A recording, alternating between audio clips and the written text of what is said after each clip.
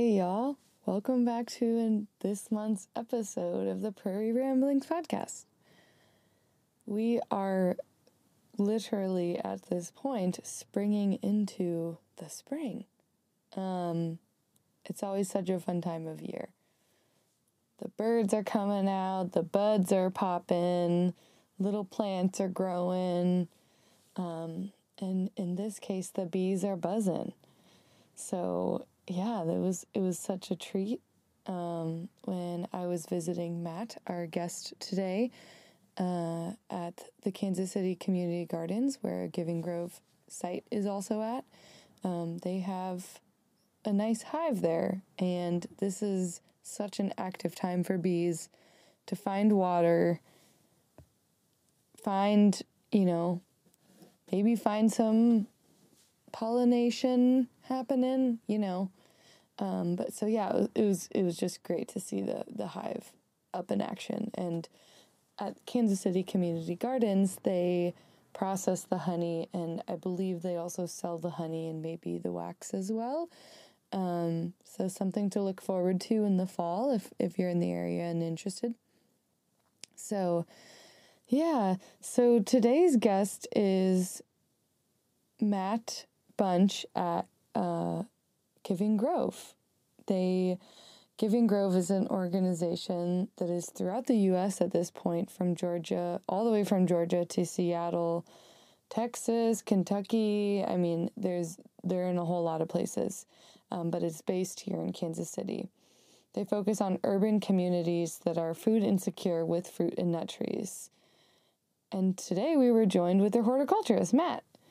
Matt has been working with Giving Grove since the beginning, and they are now an active consultant for a lot of other of the locations, as well as the main caretaker for the site at the Kansas City Community Garden and some of the other sites that they have around the city. So there's a couple of fun facts that I wanted to just talk about before we get in, because this group is so amazing and they've done so many cool things, and I think it's worth sharing these numbers and these specs. So today, when I looked it up online, they have 304 sites, 1,200 volunteers, 600 apprentices, which is like their tree stewards. So these are the people that are going to like maintain the properties each year, more than just a volunteer, which is pretty neat and a great idea.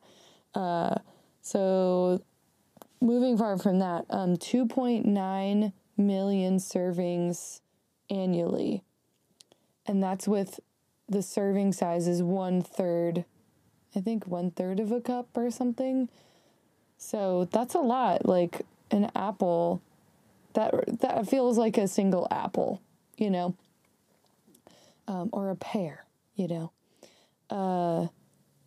So the orchards with an average of 15 trees can also sequester 2.7 tons of carbon over 25 years. 2.7 tons of carbon with just an average of 15 trees. Fruit trees, nonetheless. This is just bonkers. So cool. So amazing. I just got so much more jazzed after I read these facts. So I definitely recommend checking out the Giving Grove, givinggrove.com, and also the Kansas City Community Garden. So I didn't know this until I talked to Matt. The Kansas City Community Garden started Giving Grove, and then Giving Grove became a nonprofit through the Kansas City Community Garden, which is absolutely fantastic. Also, shout out to Kansas City Community Garden. They are so amazing.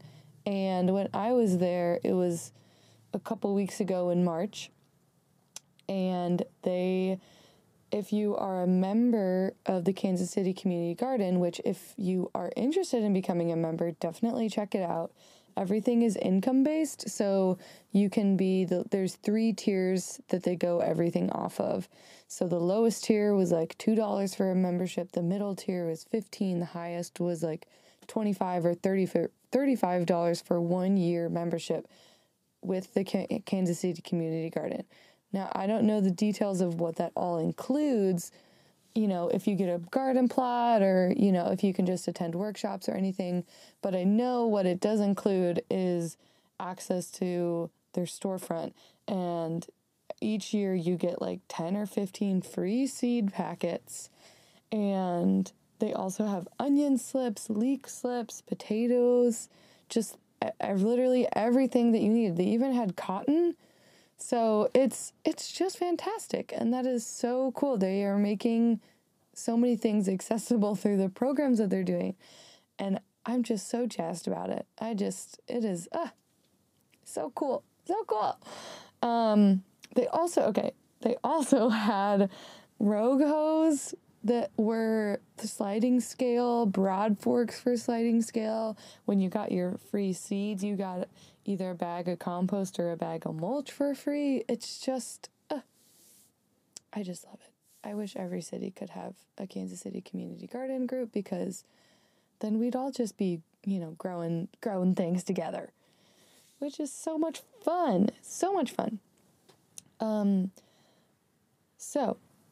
So we are going to continue forward here with the interview with me and Matt, and just wanted to bring up a little reminder that this, I don't have a big recording team, and we were happily sitting outside in the sunshine near a road, and so you may hear a car or two. Just wanted to, let you know that ahead of time, and it's nonetheless still an amazing episode, and Matt has so many great things and conversations to talk about. So yeah, definitely stay tuned for the interview, and give a shout out to our friends in Kansas City. And yeah, y'all enjoy the spring. I'm trying to keep it short and simple today as best as one can. But yeah, I'm stoked. I got seeds in the ground. I mulched. My onions are in. Slow and steady steps. Slow and steady steps. All right. Well, this is it, y'all. Enjoy the rest of today's episode. This month's episode. I always say today. This month's episode. And get out there. Find some fruit trees. Oh, hey, me again. I just can't. There's always something more, Okay, so I forgot about this really great. It looks like it's a nonprofit now, which is cool. I've seen this app or organization for a while, so and I wanted to let more people know about it. So it's called Falling Fruit, at Falling Fruit on Instagram, also fallingfruit.org. This is a great place for those foragers out there, or just people who are looking for more fruit in their life. It's super cool. So you go on this map, and people around town can say, hey, maybe you have a plum tree that gets too many plums, and you're overloaded with plums every year. Maybe it's on your property, maybe it's on public property, and, fruit trees just are everywhere, or they could be everywhere, but they're not. Anyways, so this is a great place if you're looking to get into it, to go online. There's a couple in Lawrence. There's actually a lot on KU campus. There's some pear trees, which I thought that they took down these pear trees, but maybe they didn't. I don't know if it's been updated. Anyways, there's persimmons, plums, apples, you name it, on there. Also want to give a shout out to Lawrence Community Fruit Tree Project. They're always looking for volunteers. Check out their Instagram. Maybe we'll do an episode with them in the future. For now, you can check Falling Fruit and also Giving Grove in Kansas City Community Gardens and Lawrence Fruit Tree Project. Anyways, you got some fruit things to do in your future.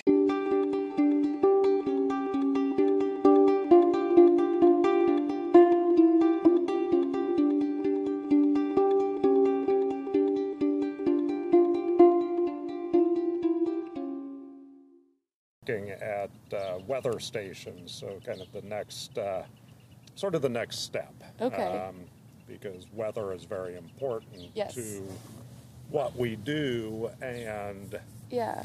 the smarter we are about what's happening with the weather, the more informed some of our partner orchards can be. So, Yeah. for example, Cruising. yeah. So, for example, a lot of insects, they base their life cycle on soil temperatures. So things are pupating right now. They're waking up. They're crawling out of their cocoons. Things like oriental fruit moth and codling moth are probably about ready to start flying, and those are like some of our two major fruit pests. So, for example, you get these weather stations, and they'll be able to record maximum, minimum temperatures, and you'll be able to have sort of all of that data on how many degree days, which is a concept in not only orcharding but a lot of vegetable growing agronomic crops. So the smarter we can be about those degree days, the smarter we can make our orchards. And Yeah. so this Yeah. past Zoom meeting Yeah. was in regards to just trying to secure some of these weather stations Yeah. to help folks out. Wow. Okay. So, when you're talking about weather stations, do you mean like setting up like some sort of like, like Doppler radar, like Well, like a station that will like record the temperature, that will like compute it online, so that Yeah, you can so like it- start collecting data type Exactly, of thing? yeah. So it logs data from anything from soil moisture to relative humidity to leaf wetness. Wow. Yeah, so all of these come into play, especially when you're predicting disease modeling too, because there are a lot of various fruit tree diseases that can be predicted once you have sort of a certain amount of hours of relative humidity at certain temperatures. Well, you need to be prepared for powdery mildew Right. or fire blight or things like that. So, Yeah. that's these weather stations log all of that and will then actually send out alerts. So then you could be prepared to either spray your trees or let other people know that they need to spray their trees. Yeah. And this is stuff it's definitely more for commercial growers, but us being on the nonprofit side of things, we want to make sure that some of our other nonprofit partners have access to this kind of data. Yeah, and it's probably important, especially nonprofits, because nonprofits do well with data, and they could be like, hey, we need this grant for this equipment because this keeps happening for the last 5 years. Here's what our information system told us, Yeah. It definitely, I mean, a lot of our nonprofits they're not like growers per se. Right. However, the ones that we're partnering with, they all have little ag programs. So some of we're partnering with a high school that has a great ag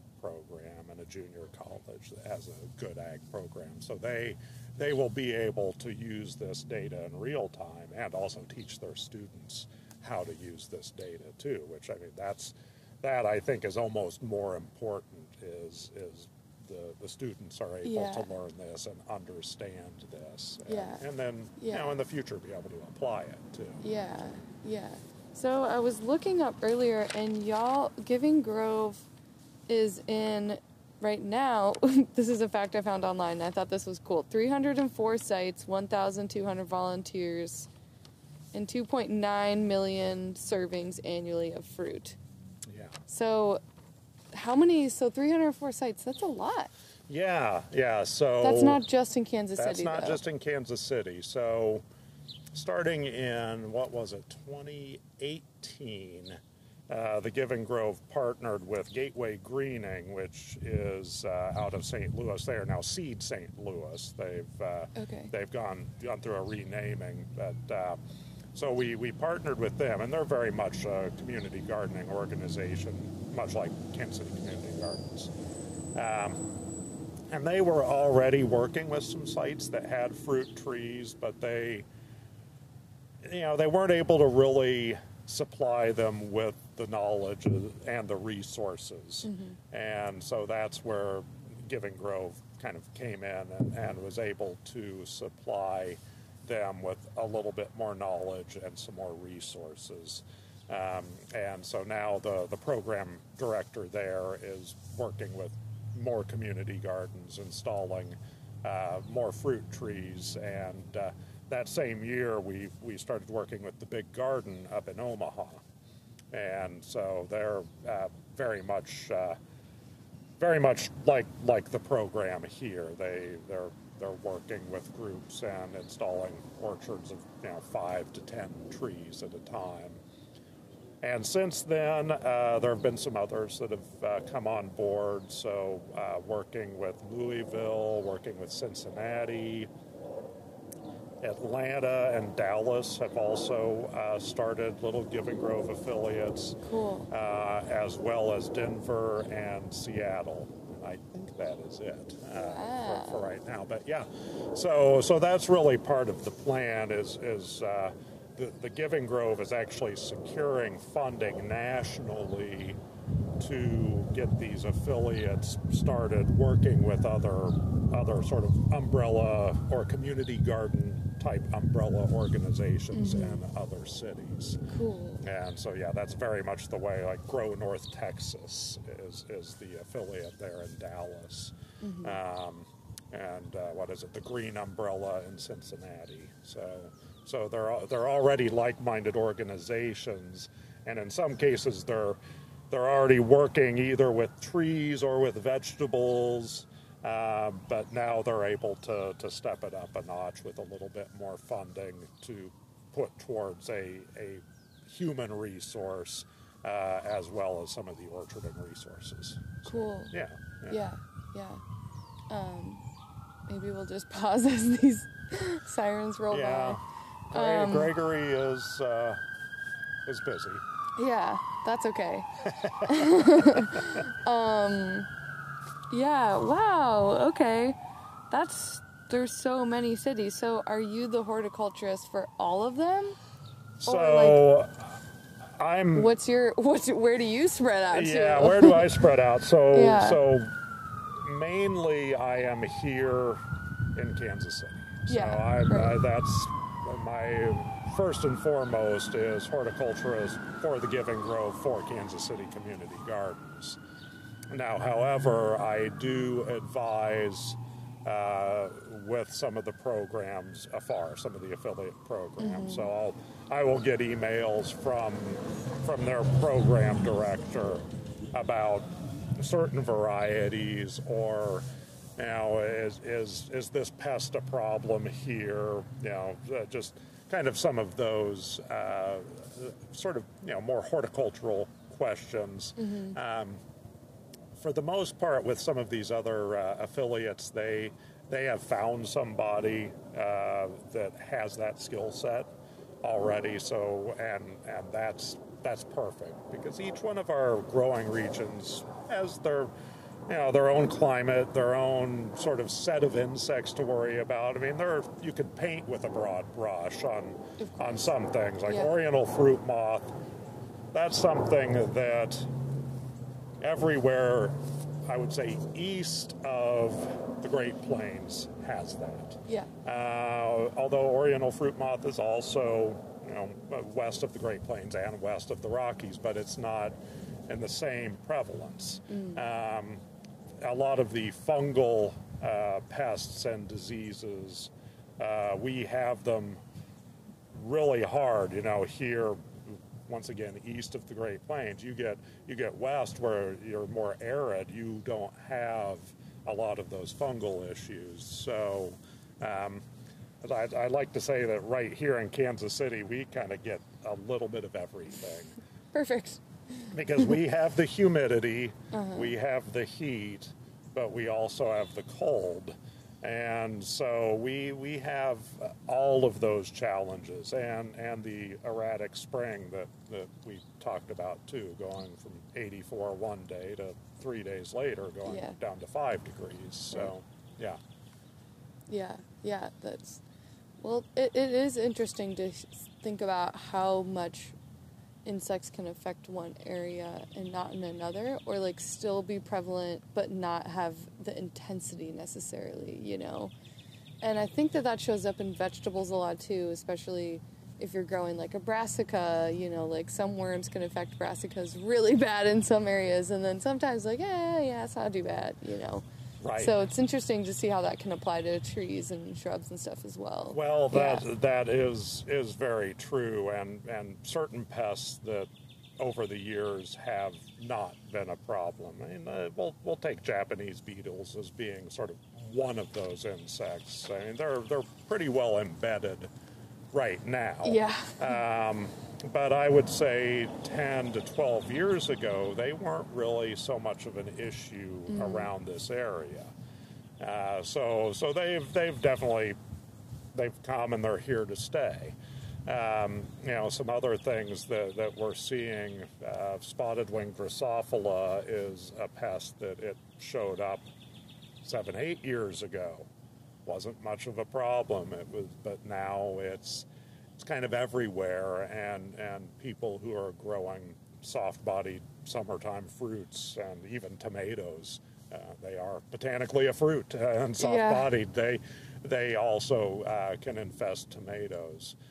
Brown marmorated stink bug is another one, and so these pests do definitely move. They change ranges.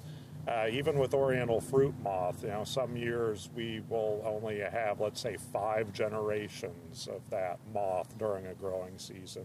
Other years we might have as many as 6 or 7 generations.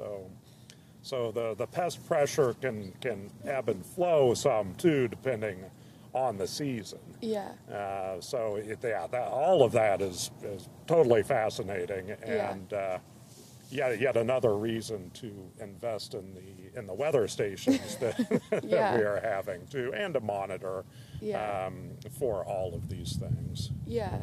So if, like, you know that, you know, for example, Asian beetles. You brought up Asian beetles. Yeah, Japanese beetles. Yeah. So if you know that that's going to be a problem for the year, are there certain things that you can do or like do in an orchard to help prevent some of these things, or is it one of those things where it's like it will happen and it happens? A little bit of both, because it will happen, but you can lessen the damage. And over the years, there's been a lot of study in how to control Japanese beetles and how to control them, I would say, with less harmful pesticides. Mm-hmm. You know, because that's one of the things that we really try to focus on is not, we don't want to spray a lot of environmentally detrimental chemicals in the process of trying to produce healthy food. So we're trying to be mindful about that. So a number of years ago, a university did a study on doing mass trapping of Japanese beetles. Now, you've probably seen at the hardware store or even in somebody's yard or garden just kind of a little cone trap with a bag attached to it. And those work. However, once the bag gets filled, and with Japanese beetles, you have an 85-degree day and sunny in mid to late June, that bag will fill up. If nobody's there to change that bag that's full of Japanese beetles, the Japanese beetles, they just fly on and they find other things to chew on, and they chew on over 300 different species of plants. So it's your beans, it's your raspberries, it's your apples, it's your lindens, it's what have you. 300. Yeah, everything, it seems like. So anyhow, this university, they did some studies, and they're like, well, what if we apply this but on a just build a larger mouse trap, a larger Japanese beetle trap as such. And so they installed the cone and the pheromone on a 40-gallon trash can.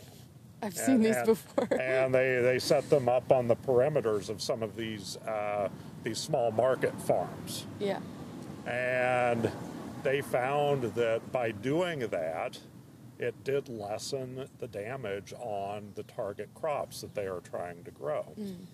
So I thought that was great. That was really interesting, and we've adopted a lot of that for some of our larger sites, because we know that we're not going to be able to beat the beetles. However, if you can trap them and you know, maybe you get 2 inches of dead beetles in the bottom of a trash can. Yeah. Well, that's, 30,000 beetles. Right. And they're like future production. Exactly. Yeah, is all trapped in one place. So, and you don't have to worry about changing out the trap every day or every other day. These are, you set the trap out when you see them first flying. Normally that's the first, second week of June. And you leave the trap out until the end of July or the first week of August. And at that point, you'll take the trap and you'll go dump all the beetles in the compost, because they're a great source of nitrogen. They are what they eat. Yeah. And so you just dump them in the compost, and then you'll use that compost for next year. Yeah. So that's one of the things. There's also another. There's actually a bacteria, a soil bacteria that can be used for Japanese beetles as well. Interesting. And it's the reason why Japanese beetles are not really a pest in Japan. They're just a beetle that you live with, much like the way that a lot of June beetles are just a beetle that we live with, and it's kind of a part of it's like cicadas. For the most part, it's something that it's part of the terroir. We live with it. But so there's the soil bacteria that you can actually purchase and introduce to the soil, and it works on the Japanese beetle larva. So that's another way we go about Japanese beetle management. Yeah, I think those are good. I've seen there's a couple of places around town in Lawrence that have that. I think they are fruit tree orchards, and I always see the big, it's that time of year where they put out their big buckets, try and collect them. So that's cool. I'm glad that there's been research done on it. Lincoln University actually in Jefferson City they're the ones that conducted that. So. I was always worried that it was like attracting too many Japanese beetles. Yeah, that's only if you have the small traps. Okay. So it takes. I haven't done the math on how many beetles it would take to fill up a 40-gallon trash can, but I don't. That's a lot. Yeah. That's a lot. Yeah. The beetles are pretty small. Right.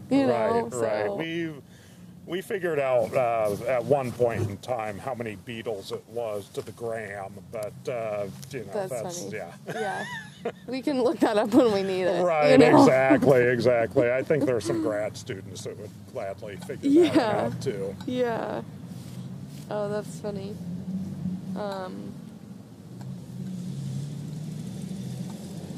So you have an orchard here in this part of Kansas City, but whereabouts, did y'all figure out the placement for the other spots? At least, and maybe we can just talk locally about the Kansas City area. Yeah, well, so the way a lot of this works is people will actually reach out to us. And so oftentimes there are other nonprofits, and they could be nonprofits that are, like family service nonprofits, communities of faith, schools. We're in a lot of schools, or different neighborhood associations, or sometimes you'll have some neighbors that have gotten together. And here in Kansas City particularly, for the longest time, and it still happens a little bit, but there are land bank lots, and these are lots that basically the city has on their books because nobody's paid the taxes for years and years. And in some cases, neighbors got together and purchased these land bank lots, and they asked us if they could plant an orchard, and so we worked with them. So we have a few of those as well.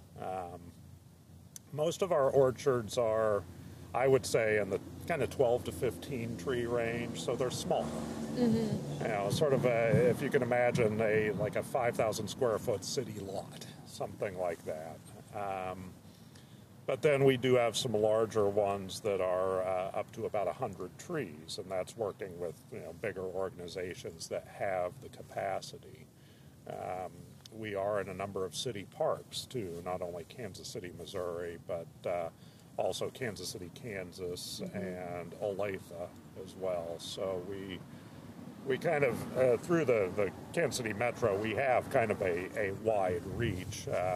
We've even worked with the Little Prairie Community Garden there in Lawrence, too. Cool. So we've worked with them last year to install a few more trees and are working with them to advise on the trees that they already have. So, cool. So yeah, I would say, we're in about 50 schools. So that's probably one of our larger demographics there. But most of these are little neighborhood orchards, and oftentimes the model is if they're in a neighborhood and high visibility, it's when the fruit's ripe, it's a take some, leave some kind of ethos. Yeah. And if the stewardship is on top of it, they'll hang a ribbon on the tree, which will indicate this is the tree that you can harvest from, and so that's that actually works pretty well for a lot of our sites. Awesome. So. Yeah. So do you, like, after the initial planting, or I guess when the planting happens, does it, for some of the more community spaces, is that just like a, neighborhood association get together, plant some fruit tree days, or how does that, the initial, or I guess it might depend on where you are. Yeah, it does. So right now we're actually gearing up for planting season, and so I think it's just next week we're going to be planting with at a housing authority apartment complex, and so that's something where there's a community college that's going to be involved with helping plant.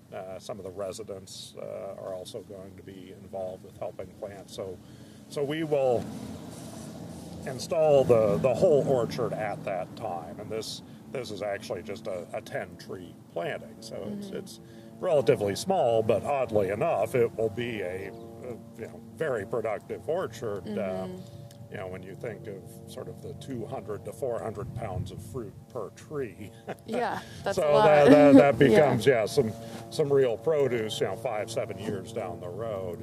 So most of these are just kind of the sort of a one planting, 2-3 hours. You get a group of 8 to 20 people, and then it becomes this little work together celebration, planting trees, and then after that there are typically there's a group, we call it a stewardship team, that will then manage those trees for the life of the trees. Okay.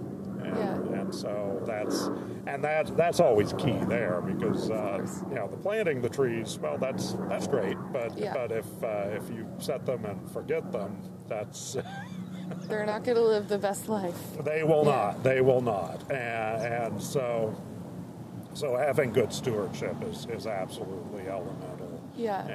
And also realizing that a lot of the places we plant, it's not like it's your own yard where you're in charge of the mowing or the maintenance on it, but there sometimes can be third-party mowers and maintenance crews that trees, what are these? Yeah, right.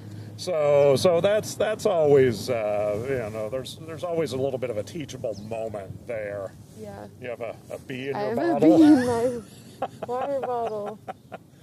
It's on its stomach. Yeah.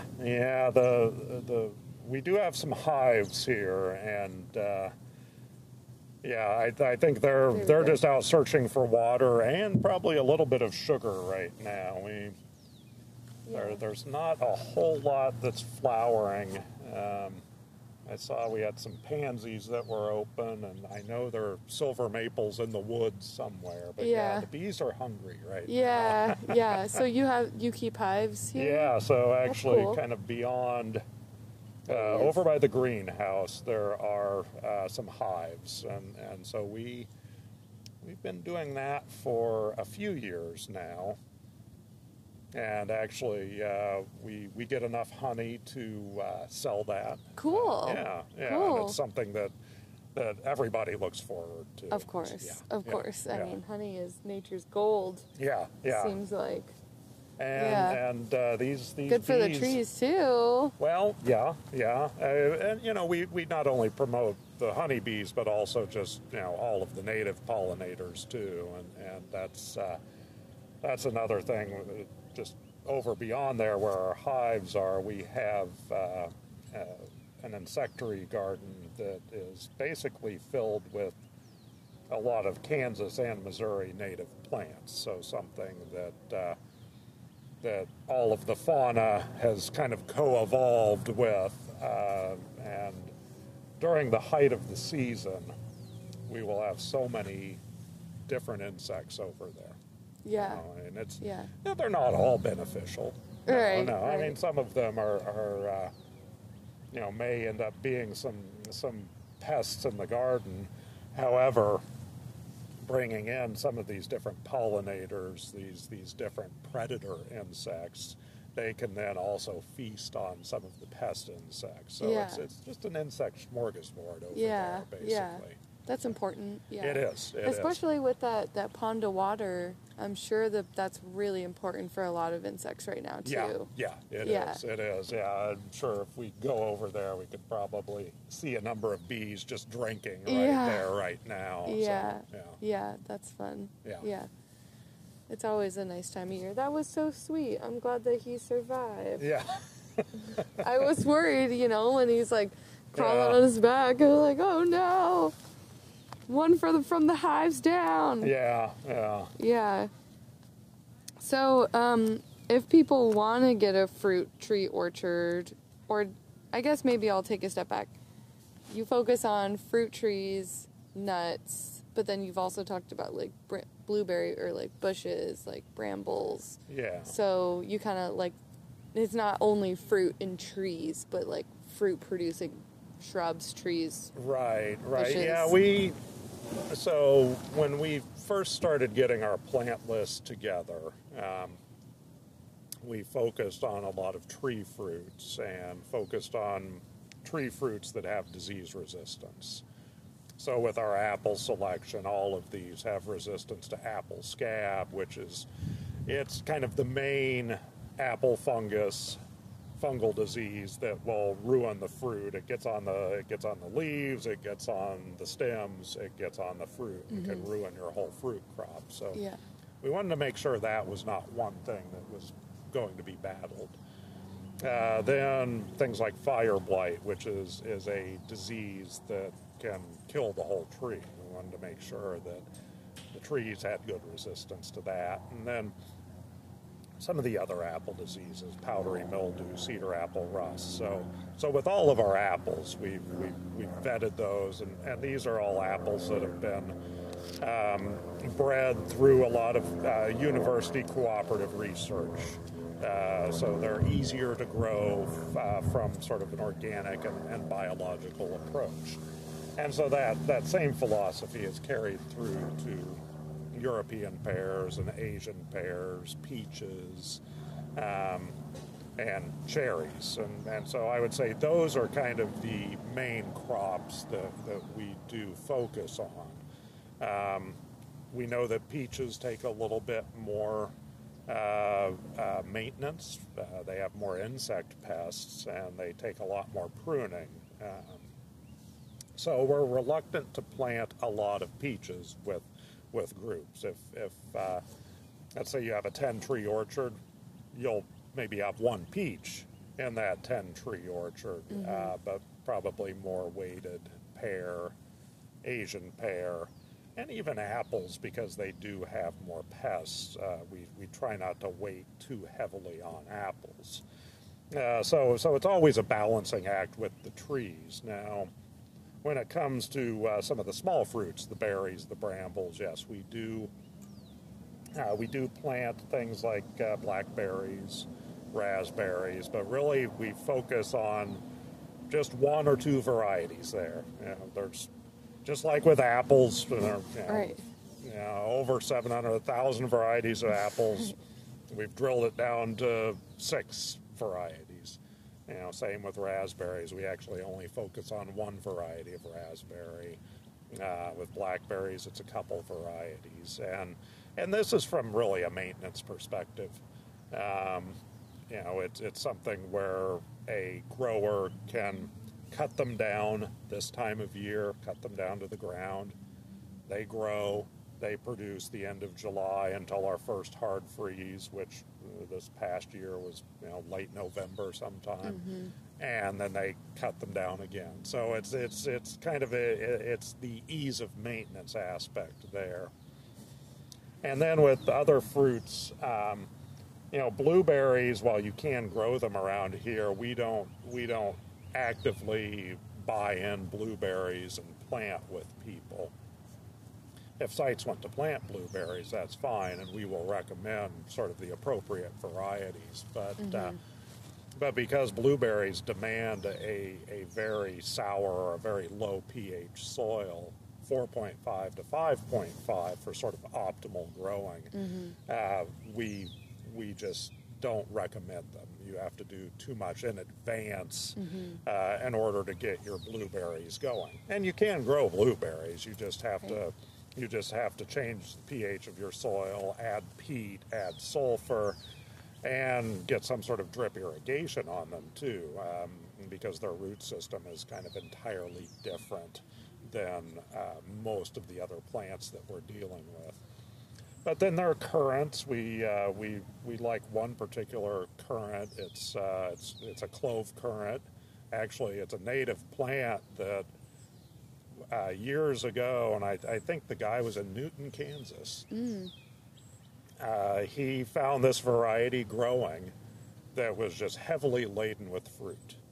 And this variety is Crandall, and so we offer up Crandall. And it's one where big berries, great producer, and the flowers in the springtime are just they perfume the whole air. Cool. It's like lilac and a clove mixed together. Yeah. It's a heavenly scent. So we are very intentional about what we plant. We offer up figs because figs are kind of a fun crop. You're not going to get a lot of figs around here. This year we're definitely a zone 7, but most of the time we're zone 6 and can even get down into zone 5 like last year. And so that's not a good fig growing region. However, you can always count on a fig crop normally by late August, early September. Yeah. And that's always fun because hardly anybody that has grown up in the Midwest has had a fresh fig. Right. And everybody is like, oh, this is wonderful. It's so amazing. Yeah, everybody needs to experience a fresh fig in their life. Yeah, exactly. Yeah. And then there are other plants like jujubes. I was just thinking about jujubes. That's one that we've been planting since the inception of the Giving Grove, and I have some experience prior to that when I was out at Powell Gardens, and we planted a lot of jujubes out there, and knew that they did really well and were relatively pest-free. I think the biggest hurdle for jujubes is just the Western taste buds and getting used to It has a strange texture that not everybody is accustomed to. Yeah. You know, it's very sweet, but then it's very dry. And so that is perhaps the biggest issue is just, you know, finding a good way to utilize them and accept the fruit for its characteristics. Yeah. I like to refer it as like a very dry apple.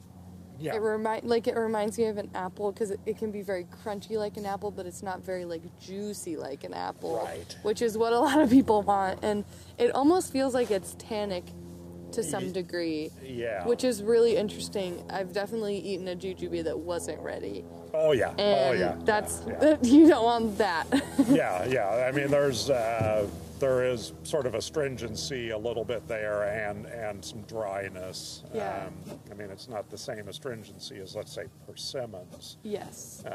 Which persimmons is another one that we do plant out, but it's, you know, I think in the 3,500 or so trees that we've planted around Kansas City, we've maybe put in 50 persimmons. Yeah. You know, and same with pawpaws, not so many, and so those are sort of more niche fruits. However, being native fruits. Yeah. So still important to add to the mix. Yeah. And I think the other thing that I know about pawpaws is they take forever to fruit. And so if you're looking, I could see how it wouldn't be an optimal choice if you're, you know, looking to have high production to, you know, feed people and provide. A pawpaw's is going to take a while. And that is ultimately the problem with a lot of fruit trees. You don't get that instant gratification of, let's say, an annual vegetable. It's like, oh well, I can sow these cucumber seeds, and 120 days later, I have more cucumbers than I know what to do with. Right. But it is one of the reasons we do like to plant things like raspberries and blackberries, because if you plant raspberries right now, you will have a crop come late July, early August. If you plant blackberries right now, you'll have a crop next year in June. So the turnover is quicker there, and it's easier to get buy-in when it's like, oh, there's something that we can harvest, something that we can eat, something that we can share. So that is a reason that we like to plant those berries at some of our sites too. Yeah. I mean, it makes sense, especially because things take long. It's nice to add the diversity of it, to have some things you can have now and some things where it's like when it's ready, you'll be ready. Yeah, you know? exactly. And I would say, a lot of our balanced sites, they really appreciate having those blackberries, because oftentimes we'll have blackberries and then have something like the bush cherries, and the blackberries are always coming on kind of that second year, and then they know what to expect the third year, and then by the time the third year they have, oh, here are all these bush cherries, and then the fourth year you got blackberries, bush cherries, and hey, the Asian pears all of a sudden now, and so it's like the symphony's building, and then finally, you know, you have apples finally coming on after sort of, you know, year 5 is when you really have great production on your apples. So you have to balance that and also weigh people's expectations too. I mean, I feel like that's the beauty of a tree, though, is like it's the delayed gratification, because when it does happen and it's like a lot, you know, it's like, whoa, you know, it's worth the wait. It's definitely worth the wait. I'm gonna just check this and make sure this is doing okay. Wait.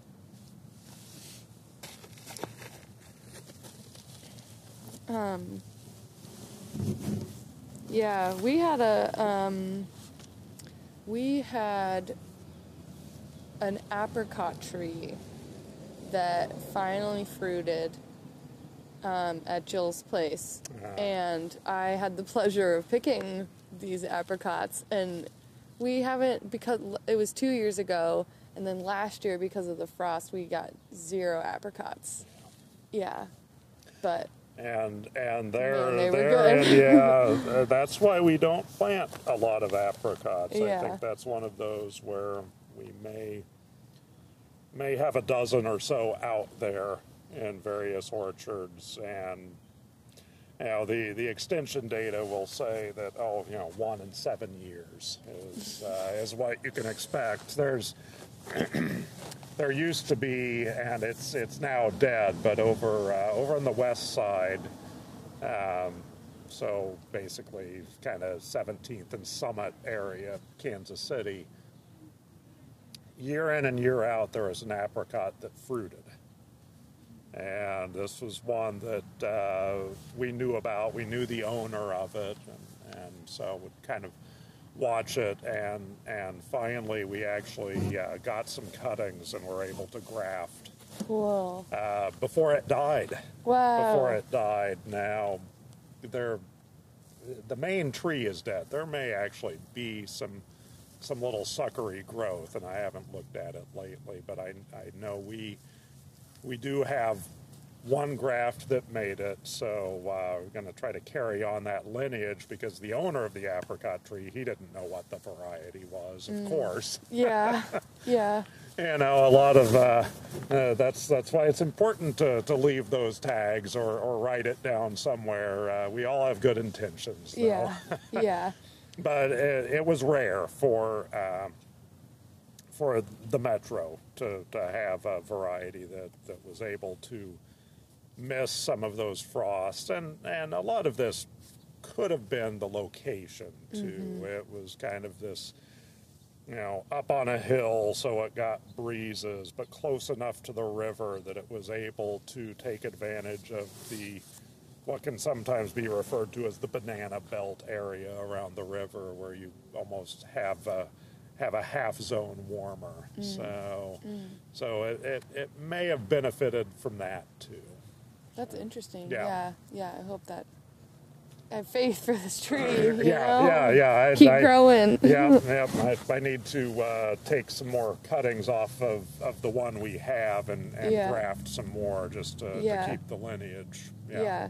So I've personally done a little bit of grafting, but is that something that you generally are the one doing most of the time? Yeah. So we actually don't do a lot of grafting with the program.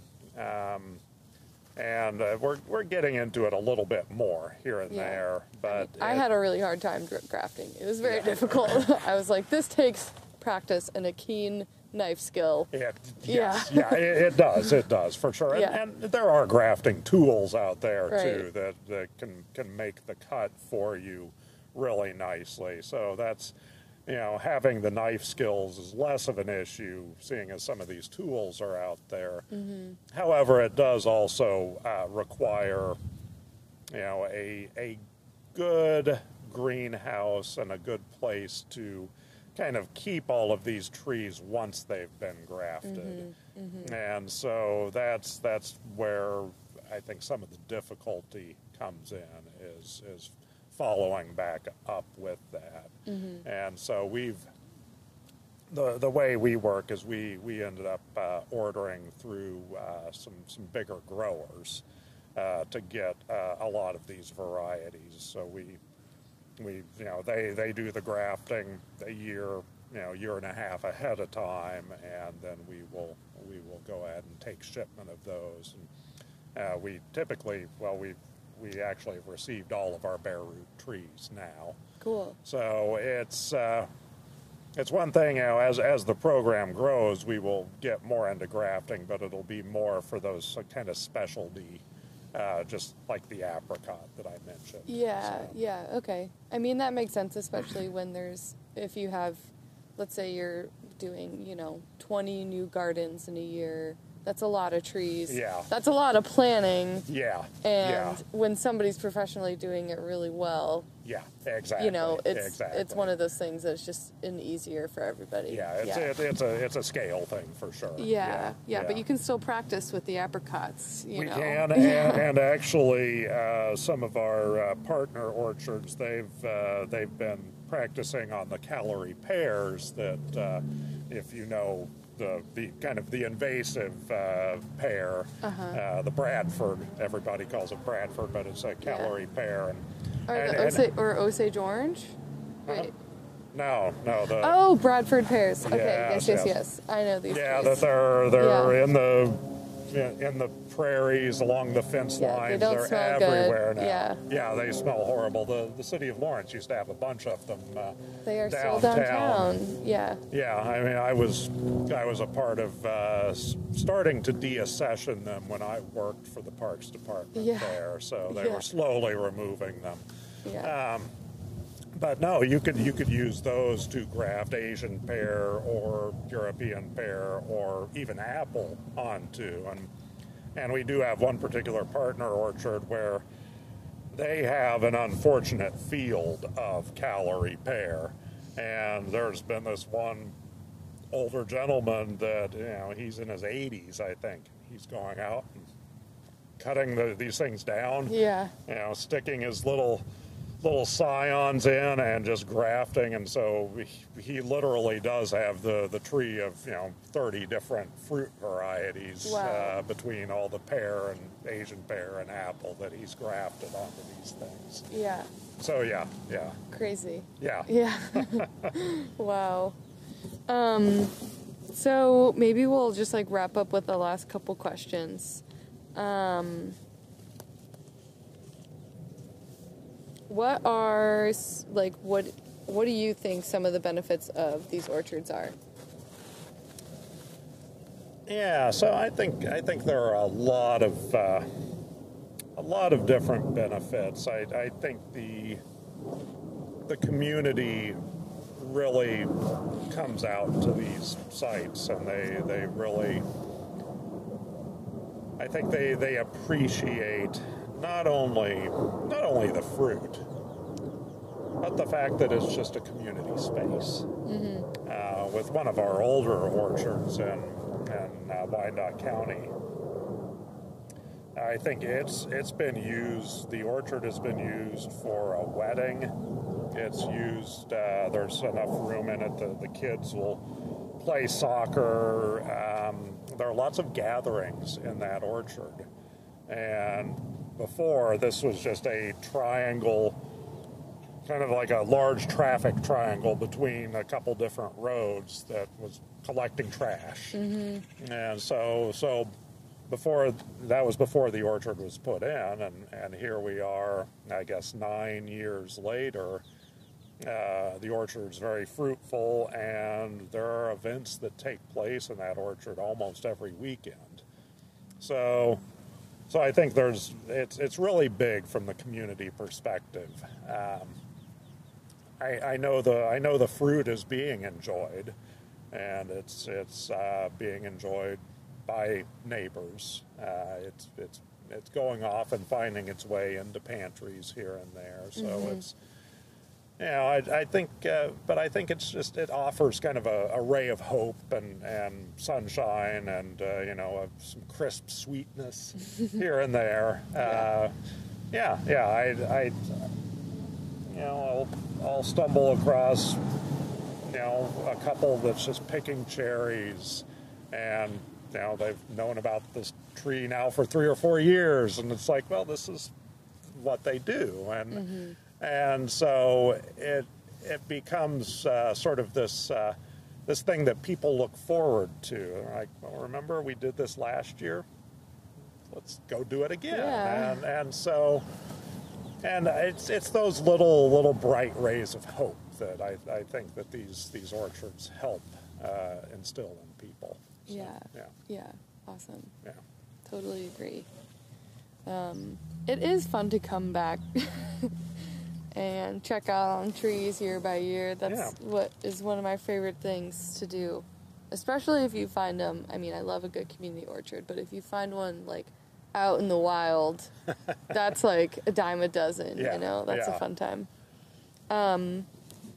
So I kind of mentioned this earlier when we were talking, but something that I like to mention in each episode is a prairie moment, or maybe necessarily like a prairie ecosystem, or maybe it's not a prairie ecosystem or a prairie moment, or necessary, but mainly focusing on an ecosystem moment, because I don't know if this is technically a prairie that we're in right now, but maybe a time that you've been in some of those spaces that stood out to you throughout the years of working outside and things like that. Yeah. Well, I guess first off, I mean, kind of where we are, and we have crashing through the woods. It sounds like maybe there's even a deer in there. Yeah, we're right on the edge of Swope Park, so right near the Blue River, and we actually have a lot of natural areas around here with the Blue River Glades and Rocky Point Glades. So some of the flora of both Blue River Glades and Rocky Point Glades are very similar to once you get out into the Flint Hills and into the prairies there. And, you know, as far as, you know, sort of a prairie moments per se, I mean, when I go out into some of the prairie regions, be they even like Jerry Smith Park, which is a little further south than here, it's one of the last remnant prairies in Jackson County. I always find myself focused on what's in the grass, what's kind of hiding there, looking for maybe it's a puccoon, maybe it's a gentian, some of these flowers that most people wouldn't know, but I would kind of nerd out over, or looking for one of the Spiranthes orchids. So that's I always enjoy doing that when I'm in that kind of biome, and so every year. We as a family will also try to get out into the Flint Hills in some way. And over the years, we've had ties with folks around Cottonwood Falls, and so it's always a pleasure to go out and kind of walk the 40 acres that it gets hayed up every year, but to see what wildflowers are there, or to see where the skinks may be. So it's I think less on a sort of grand scale, but more sort of a micro scale for me, and kind of the smaller ecosystems that are happening in the prairie. When we kind of talked about this question early on, and this has less to do with the prairie and more of just a funny incident in the prairie. Yeah. It was we had camped out in the field, and I believe it was that night there was a coyote that had visited. It was kind of walking around the tent. And at some point, the horse that also inhabited that field came and spooked the coyote, which was wonderful. Yeah, yeah. Sort of. We had this little battle going on, but then the next morning, after we're kind of recapping what had happened, we go out for breakfast and leave the tent. as we're driving back, the wind had picked up. Oh no. And like, hey, that's our tent that's blowing across the prairie. There it goes. There it goes. So we pull in and run out into the field and go grab the tent. But it was Yeah. it couldn't go too far. It would have gotten trapped in the draw Right. that led to the Cottonwood River. So at least it didn't make it into the Yeah. Cottonwood River. But Yeah. Yeah, the wind on the prairie Yes. is definitely a notable mention. Yeah. Well, it is, and I think that's I'm thankful to not be out in the prairie all the time. Yes. The wind, being one who's worked outside, the wind can be one of the worst elements. Yes. If you're out in the wind all day, it just beats you up and you feel it. Yeah. And it's and I think that was I'm trying to think what of the early settlers books. I think many of the books like Sod and Stubble and some of the others, they all talk about the wind, Yeah. and it's a major force. Yes. Yeah. Yeah. It can blow your tent away. It could blow you away. Yeah, You know? yeah.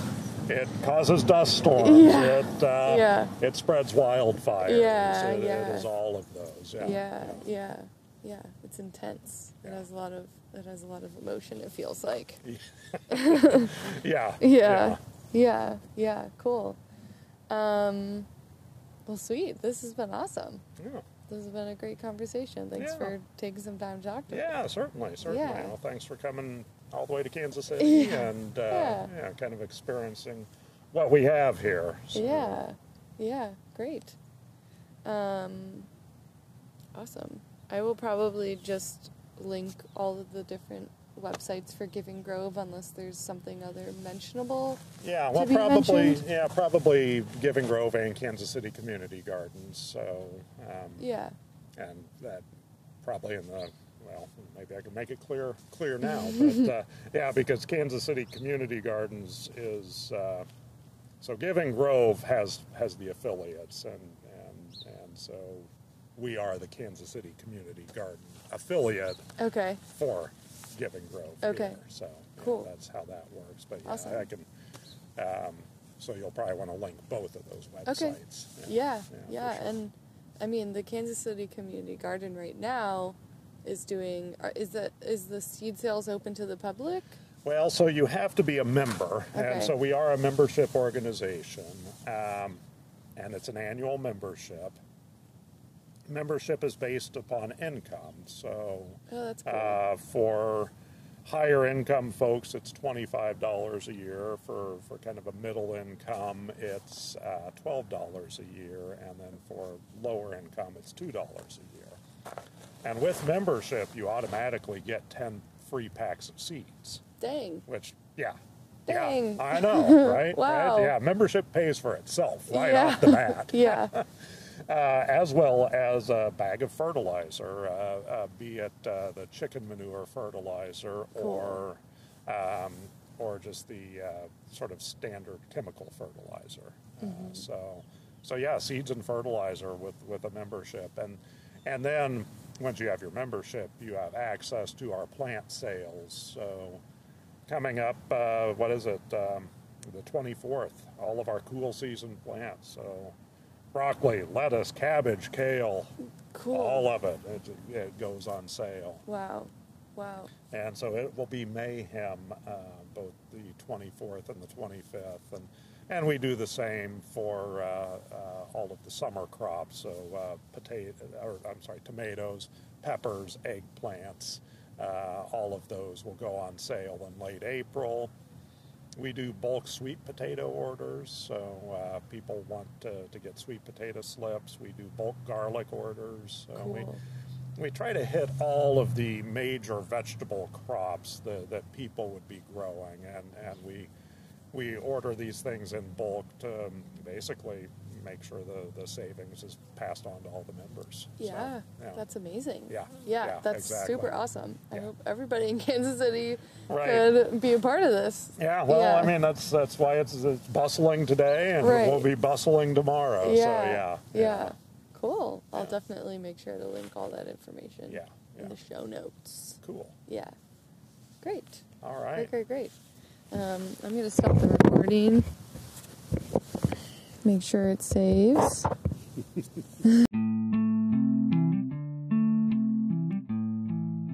Thank you for listening and tuning in to another episode of the Prairie Ramblings podcast.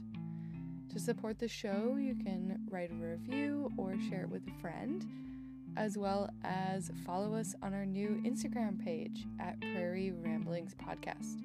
We create new episodes at the end of each month, which you can find on most platforms. All of the platforms that we use are on our Instagram page as well. Huge thank you to Austin, the producer of today's episode. All of their information will be linked in the show notes below, as well as on our Instagram page. Hope you all enjoyed today's episode, and we will see you next month.